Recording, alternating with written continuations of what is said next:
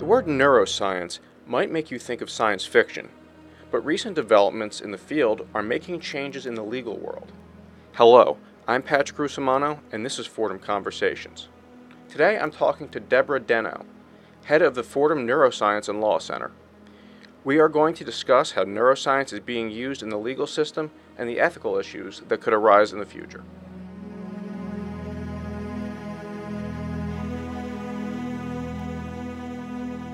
How are you doing today, Professor Deno? I'm doing fine, thank you.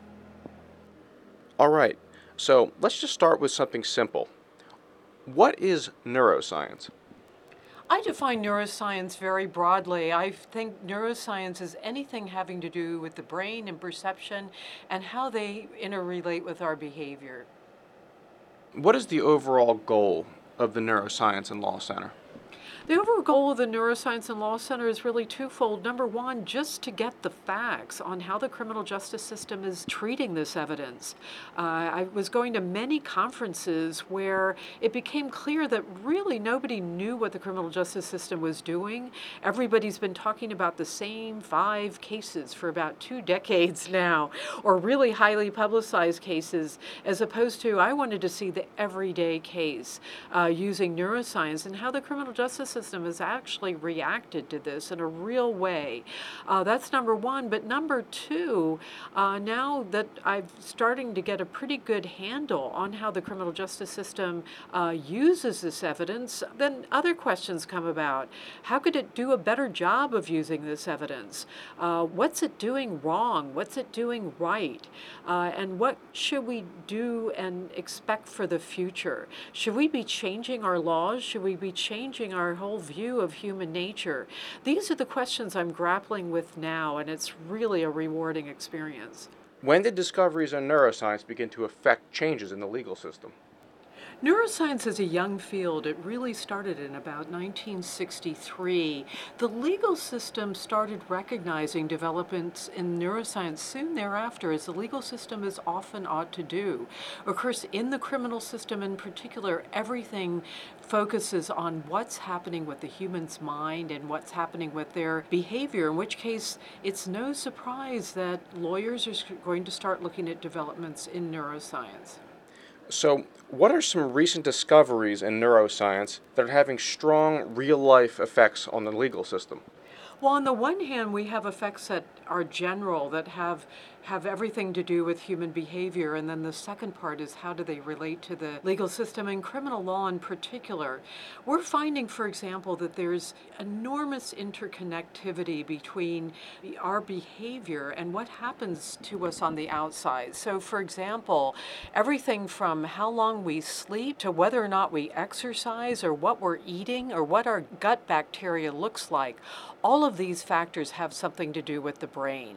Take that 2 steps forward, and we start looking about how these interconnections have to do with criminal behavior or legal issues in particular. Okay, so what specific laws and procedures have changed due to discoveries in neuroscience? Could you give me some specific examples? Of course, the law doesn't really change very quickly. So what happens is criminal defense attorneys or prosecutors start introducing evidence in court that typically play out with the doctrines that we already have and with the legislation that we already have. So over the past few decades, for example, with the growing interest and introduction of MRI techniques and brain scans into the courtroom, we're starting to look at changes there. We know so much more now about the human brain. And a lot of that information, brain scanning, differences between criminal brains and non-criminal brains, et cetera, are being introduced into court, particularly to suggest that defendants may not be as responsible for their crimes as we previously thought, or as mitigating evidence. This is particularly pronounced in death penalty cases, to argue, for example, that the defendant isn't as responsible for their behavior as we thought, or they didn't intend to engage in the behavior for which they were prosecuted and convicted. Could you explain the difference between a criminal and a non-criminal brain? Sure, of course, The brains of everyone look pretty much the same, and however, scientists have started to see some differences over time in brain scans with people who have committed crimes as opposed to those who haven't.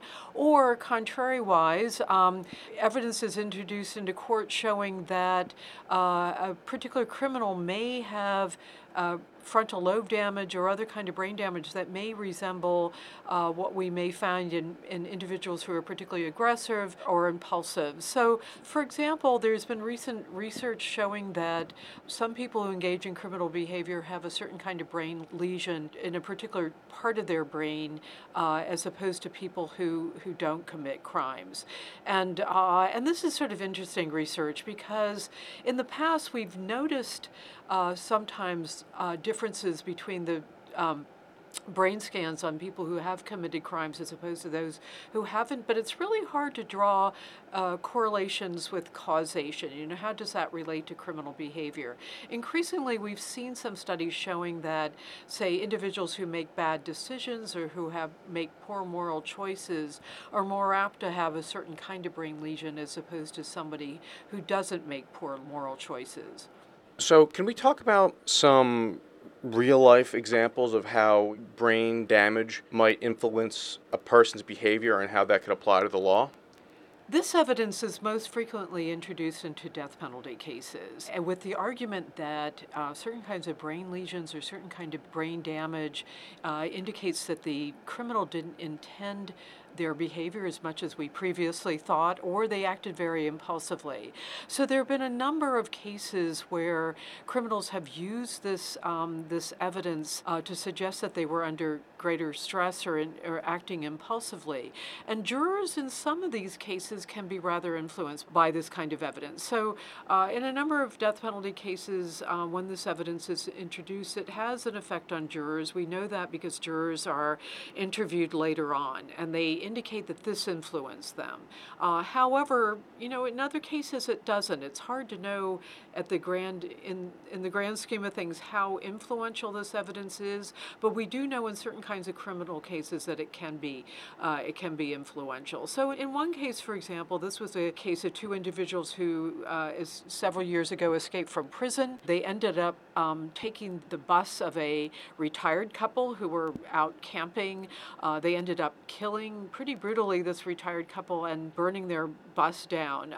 But one of the criminals in particular had pretty extensive frontal lobe damage, and his defense attorney was able to use that evidence to suggest that he shouldn't get the death penalty, and that did have an effect on the jury. At the same time, I want to emphasize this person doesn't get off. I mean, you read that a lot in newspaper articles that somebody sounds like they're set free. All it meant was they weren't going to be executed. So, when somebody takes brain damage, you say it affects their intent and their impulsivity. Do you know how that works?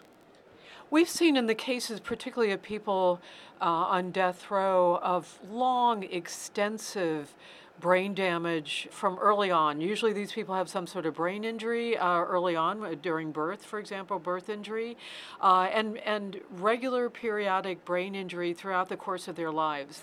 For example, they may have been beaten by their parents. They may have had devastating injuries. In a number of cases, I've seen people have been hit by cars, things like that. I mean, usually these are people growing up in pretty tough neighborhoods, and they frequently become extensive drug users, so you have brain damage as a result of that, or being shot in the head, etc. So by the time this individual reaches adulthood, they may have a kind of brain that would make them far more impulsive, to react very impulsively to certain kinds of situations that somebody without that brain damage wouldn't react so strongly to. And it also affects their level of intentionality. In other words, in the criminal law, we always want to know, did this person intend to do what they did?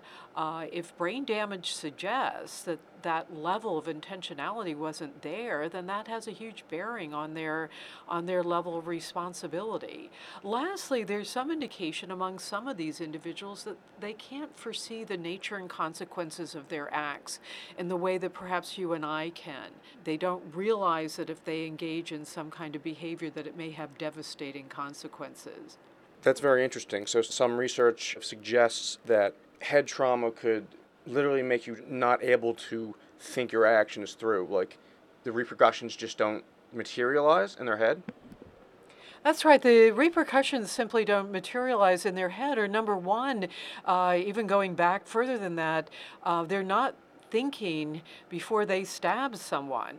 They're going to have a greater level of impulsivity or reflex response than you and I would have, where we wouldn't, hopefully wouldn't stab anybody at all. These individuals just would react very reflexively and very, very strongly to a certain kind of stimuli. So in a lot of these cases, for example, they may be a robbery where they break into a home, they want to rob or they want to burgle the home. The homeowner happens to be there, happens to have a weapon and starts to fight somebody off. All of this is unexpected, and a defendant may react very strongly and impulsively, not intending to kill anybody at all, but just reacting to the circumstance because they don't have as much control over their behavior and also can't foresee the consequences of what they're doing.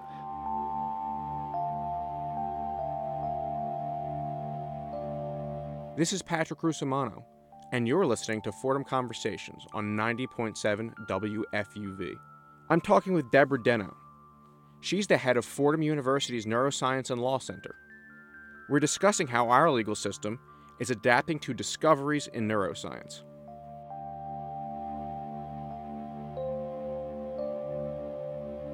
Why does intent have such a strong effect on sentencing? Some people might argue that intent is not that relevant since you kill somebody reflexively versus you plan to kill somebody. The person's still dead. So why does intent have such a strong factor on punishment and rehabilitation?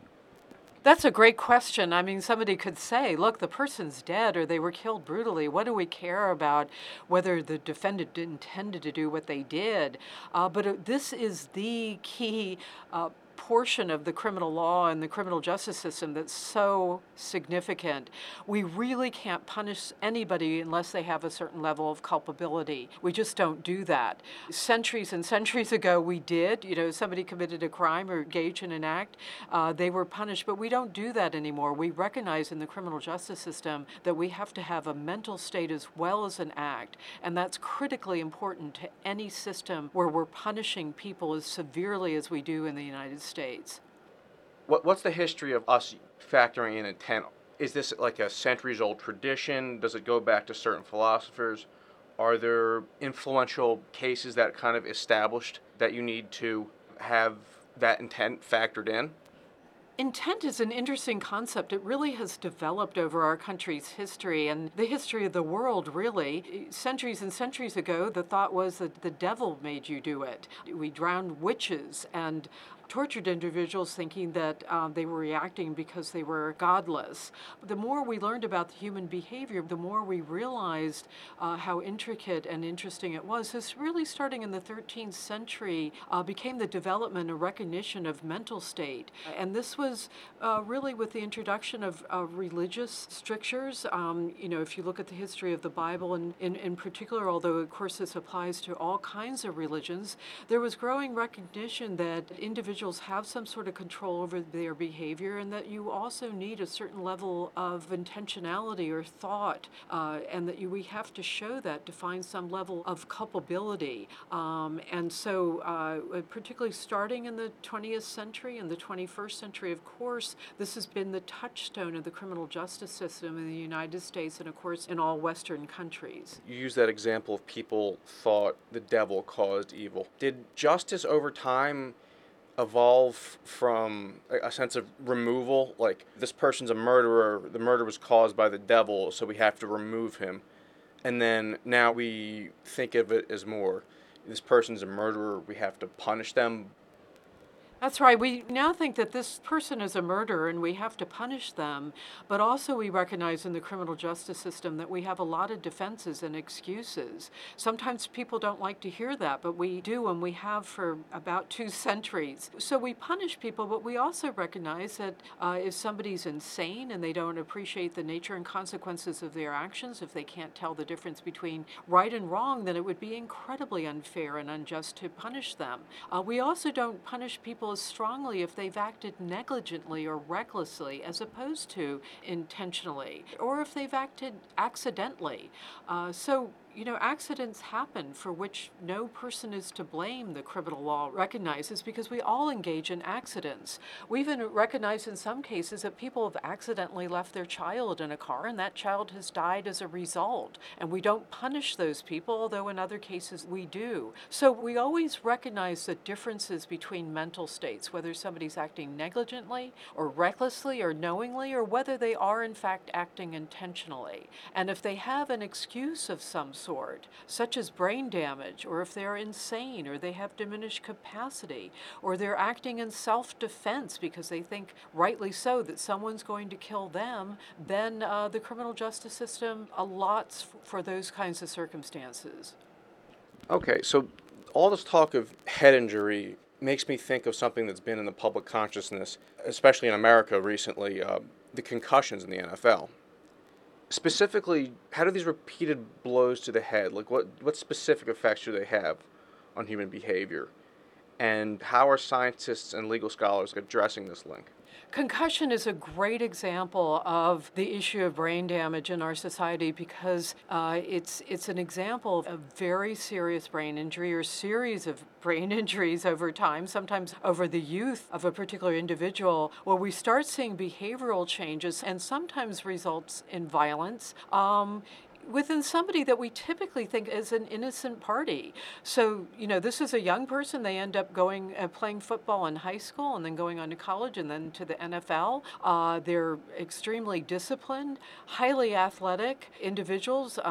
Usually doing very well in school, et cetera. We start seeing changes in their behavior. NFL just last year has now had to give out $1 billion to 20,000 football players as a result of known scientific research showing that these individuals have suffered extraordinary level of brain damage as a result of this concussion evidence, starting from anything from Lou Gehrig's disease, where they get the most amount of compensation, to all sorts of brain damage, including dementia. That said, a number of these individuals have also engaged in violence against family members or others. The Aaron Hernandez case is a very good example of something like that. Aaron Hernandez may have been a well-known New England Patriots football player. However, in the end, the jury found that he was just a man who committed a brutal murder. The jury finds former Patriots tight end Aaron Hernandez guilty of murdering Odin Lloyd. His bullet-riddled body found in an isolated pit. You're committed to the MCI Cedar Junction for the term of your natural life without the possibility of parole. To the other developing headline tonight, the stunning fall for a former NFL star with the New England Patriots, Aaron Hernandez. Tonight, convicted of first-degree murder, sentenced to life without parole. Hernandez found guilty on 3 counts, first-degree murder and 2 weapons charges, sentenced to life behind bars. It's known that he most likely had CTE, as well as engaging in alcoholism and other kinds of troublesome behaviors for which this individual had no history before they started engaging in football and this serious and experiencing the level of concussions that these people normally have. Okay, so say because Aaron Hernandez suffered these head injuries, should he get a lighter sentence for the crime of murder than somebody who has not had these repeated traumatic brain injuries? I mean, that's a great question. It's unclear whether he should get a lighter sentence. What should have happened, perhaps, is that evidence should have been introduced in court. A jury should have heard it, or a judge should have heard it, and considered it in terms of whether or not somebody like Aaron Hernandez had enough control over their behavior to have prevented engaging in the kind of violence that he did, or contrary-wise, that he should have gotten a lesser penalty because he didn't have as much control over his behavior. Again, this is something that a judge and jury would have to hear and to consider in a way to determine whether or not there should be any kind of mitigation. Okay, another example that's been very present in the public mind is the Flint water crisis, where in Flint, Michigan, their water has an extremely high level of lead in it. Yeah. And lead's linked to brain damage, violent behavior, and learning disabilities, especially in young people. How does the law work in cases like Flint, Michigan, where the local government has failed to provide clean drinking water? Is the government culpable for all the brain damage? It's very hard to sue the government, a state government or local government, or even, of course, the federal government, because they have all sorts of protections and immunities. There have been cases, and I've been involved in a case where there have been lawsuits, say, against landlords for allowing lead paint and not cleaning up levels of lead paint. That said, I think it's atrocious in Flint, Michigan, that these lead levels have been allowed to exist. People obviously have suffered greatly, and we probably haven't begun to see the level of suffering that will take place as these young people grow and develop. Say if a young person from Flint cannot provide for themselves due to lead poisoning, will the government be obliged to take care of them? It's unclear how much the government is going to be obligated to do to help and protect individuals who've been exposed to lead. I think that's something that's going to be resolved in the future, because clearly these individuals are going to be experiencing and evidencing behavioral problems, learning problems, difficulties in getting jobs, et cetera, as the years go on. For my PhD dissertation, I did a large study of individuals born in Philadelphia, and the strongest predictor of impulsivity in school, as well as violence as a juvenile and violence as adult, was lead intoxication. It is devastating. This is pure correlation, but I actually saw an article that said the violent crime rate in the United States plummeted when we switched to unleaded gasoline. Yes, I'm aware of that study too. That is a study where there were correlations. It's hard to you always hear the saying, don't confuse correlations with causation, and it would be easy to do in that kind of situation, but for the fact that I and others have found a direct correlation between lead levels and behavior, in which case those sort of broader correlations seem to be all the more compelling. Okay, so one more kind of real life example. Addiction and crime are very present in the public eye right now, especially due to the opioid epidemic. What does neuroscience say about addiction, and how is the law adapting to these findings? In my research, I've been finding that courts are increasingly listening to evidence concerning neuroscientific bases for addiction, for substance abuse cases. Whether or not they're truly considering that in mitigation is hard to tell sometimes, because these cases are so incredibly complicated. They're involving so many factors and so many variables. That said, the fact that courts are even increasingly willing to listen to this kind of evidence is a statement in and of itself about their openness to this kind of relationship. So, how are neuroscientists and legal scholars working together to synthesize law and science? The link between neuroscience and law is still a pretty tenuous link. What typically happens is an attorney will rely on a neuroscientist as an expert in court, and that's how neuroscience comes in. And that expert will testify either based on their direct testing of an individual or based on their assessment of testing that other people have done on that individual. But then you'll see a battle of the experts. The defense brings in their experts, the prosecution brings in their experts, and they have differing opinions on how this individual's culpability should weigh, etc. At the same time, there are a lot of neuroscientists who don't want to even go anywhere near the legal system. They think the legal system shouldn't incorporate neuroscience yet, that this is a science that's not ready to be introduced into court. So it's still a pretty embattled area, but I think with time and the greater precision of neuroscience and the greater willingness of neuroscientists to get involved in the legal system, we're going to see some vast changes. So, what ethical and human rights issues does neuroscience, bring about or affect? There's a concern that with increasing research, we're going to be starting to read people's brains. Indeed, there's already neuroscience evidence to suggest that we sometimes know what people are thinking.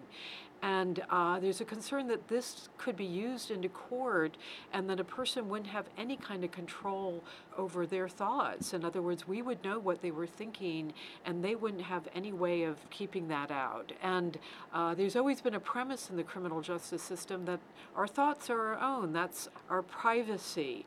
That said, neuroscience may start with time to encroach on that privacy, and a big issue will be to what extent will we be able to introduce into court thoughts and scans of thoughts where people have no control over that kind of evidence. And that really brings up the issue of the Fifth Amendment, the right to not self-incriminate. How would the Fifth Amendment play into issues of people introducing brain scans into court? If somebody uses your body as evidence, is that considered testifying against yourself? Of course, the criminal justice system already has a long history of using this kind of your bodily evidence against you, so to speak, but it doesn't have a history using brain evidence against you. And recent research shows that we're starting to be much better able to detect whether somebody is lying or deceiving us. Lie detection evidence isn't able to be introduced into court quite yet, but that may be just around the corner. New discoveries in neurology are showing that some of human behavior is dictated by hormones and chemicals in our brain. Do you know how much of our behavior is dictated by these chemical reactions? How much of our behavior is dictated by chemical reactions depends on two things. First of all, it depends on the particular individuals and what their hormones or chemicals look like, number one. But number two, it really depends very heavily on our environment. Our environment shows as much about neuroscience as neuroscience shows about the environment. And there's a huge intertwining between the two. And the more we learn, the more we realize that the environment has such a massive impact on our behavior. So in the grand scheme of things, it's really hard to extricate the two. In other words, neuroscience and the environment. Because they're so heavily interdependent. And some scientists and philosophers would argue that the internal and external factors basically cause us to make decisions and we don't have agency over our decisions. How much credibility does that claim have? Well, this, of course, is the big nature versus nurture debate. And if I could answer that, I would be quite the Nobel Prize winner or something. You know, this really depends on each of us and our own personal philosophies or maybe our own religion or our own makeup on how much we think nature versus nurture, whether they're two separate things or whether they're closely intertwined or whatever. The criminal justice system has long recognized that whatever is going on with us, whether it's nature or nurture or whatever, we're still going to have a system that acts as though we all are agents and that we operate under free will, whether or not we really do. So even if we didn't have free will, in order to have a feasible legal system, we would have to treat it like we did? Well, that's one argument, but there's been particularly recently arguments saying that we should really change the criminal justice system if we don't have free will, and science is probably increasingly indicating that we may not, or we may not nearly have as much free will as we thought we did.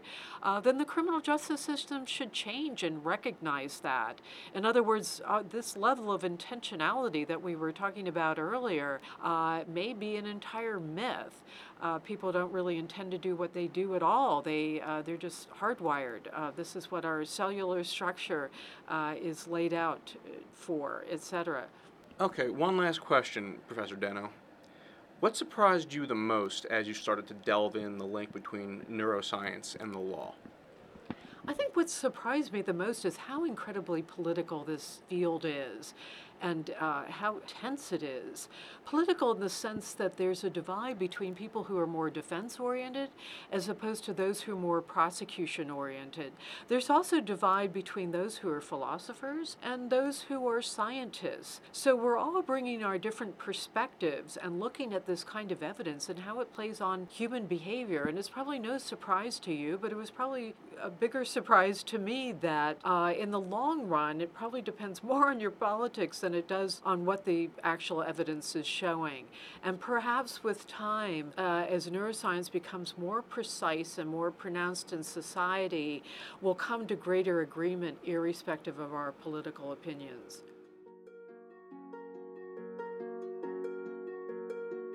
I'd like to thank my guest, Deborah Deno. You can like Fordham Conversations on Facebook, you can follow us on Twitter, and you can catch up with shows you've missed with our podcast. For WFUV's Fordham Conversations, I'm Patrick Russomano.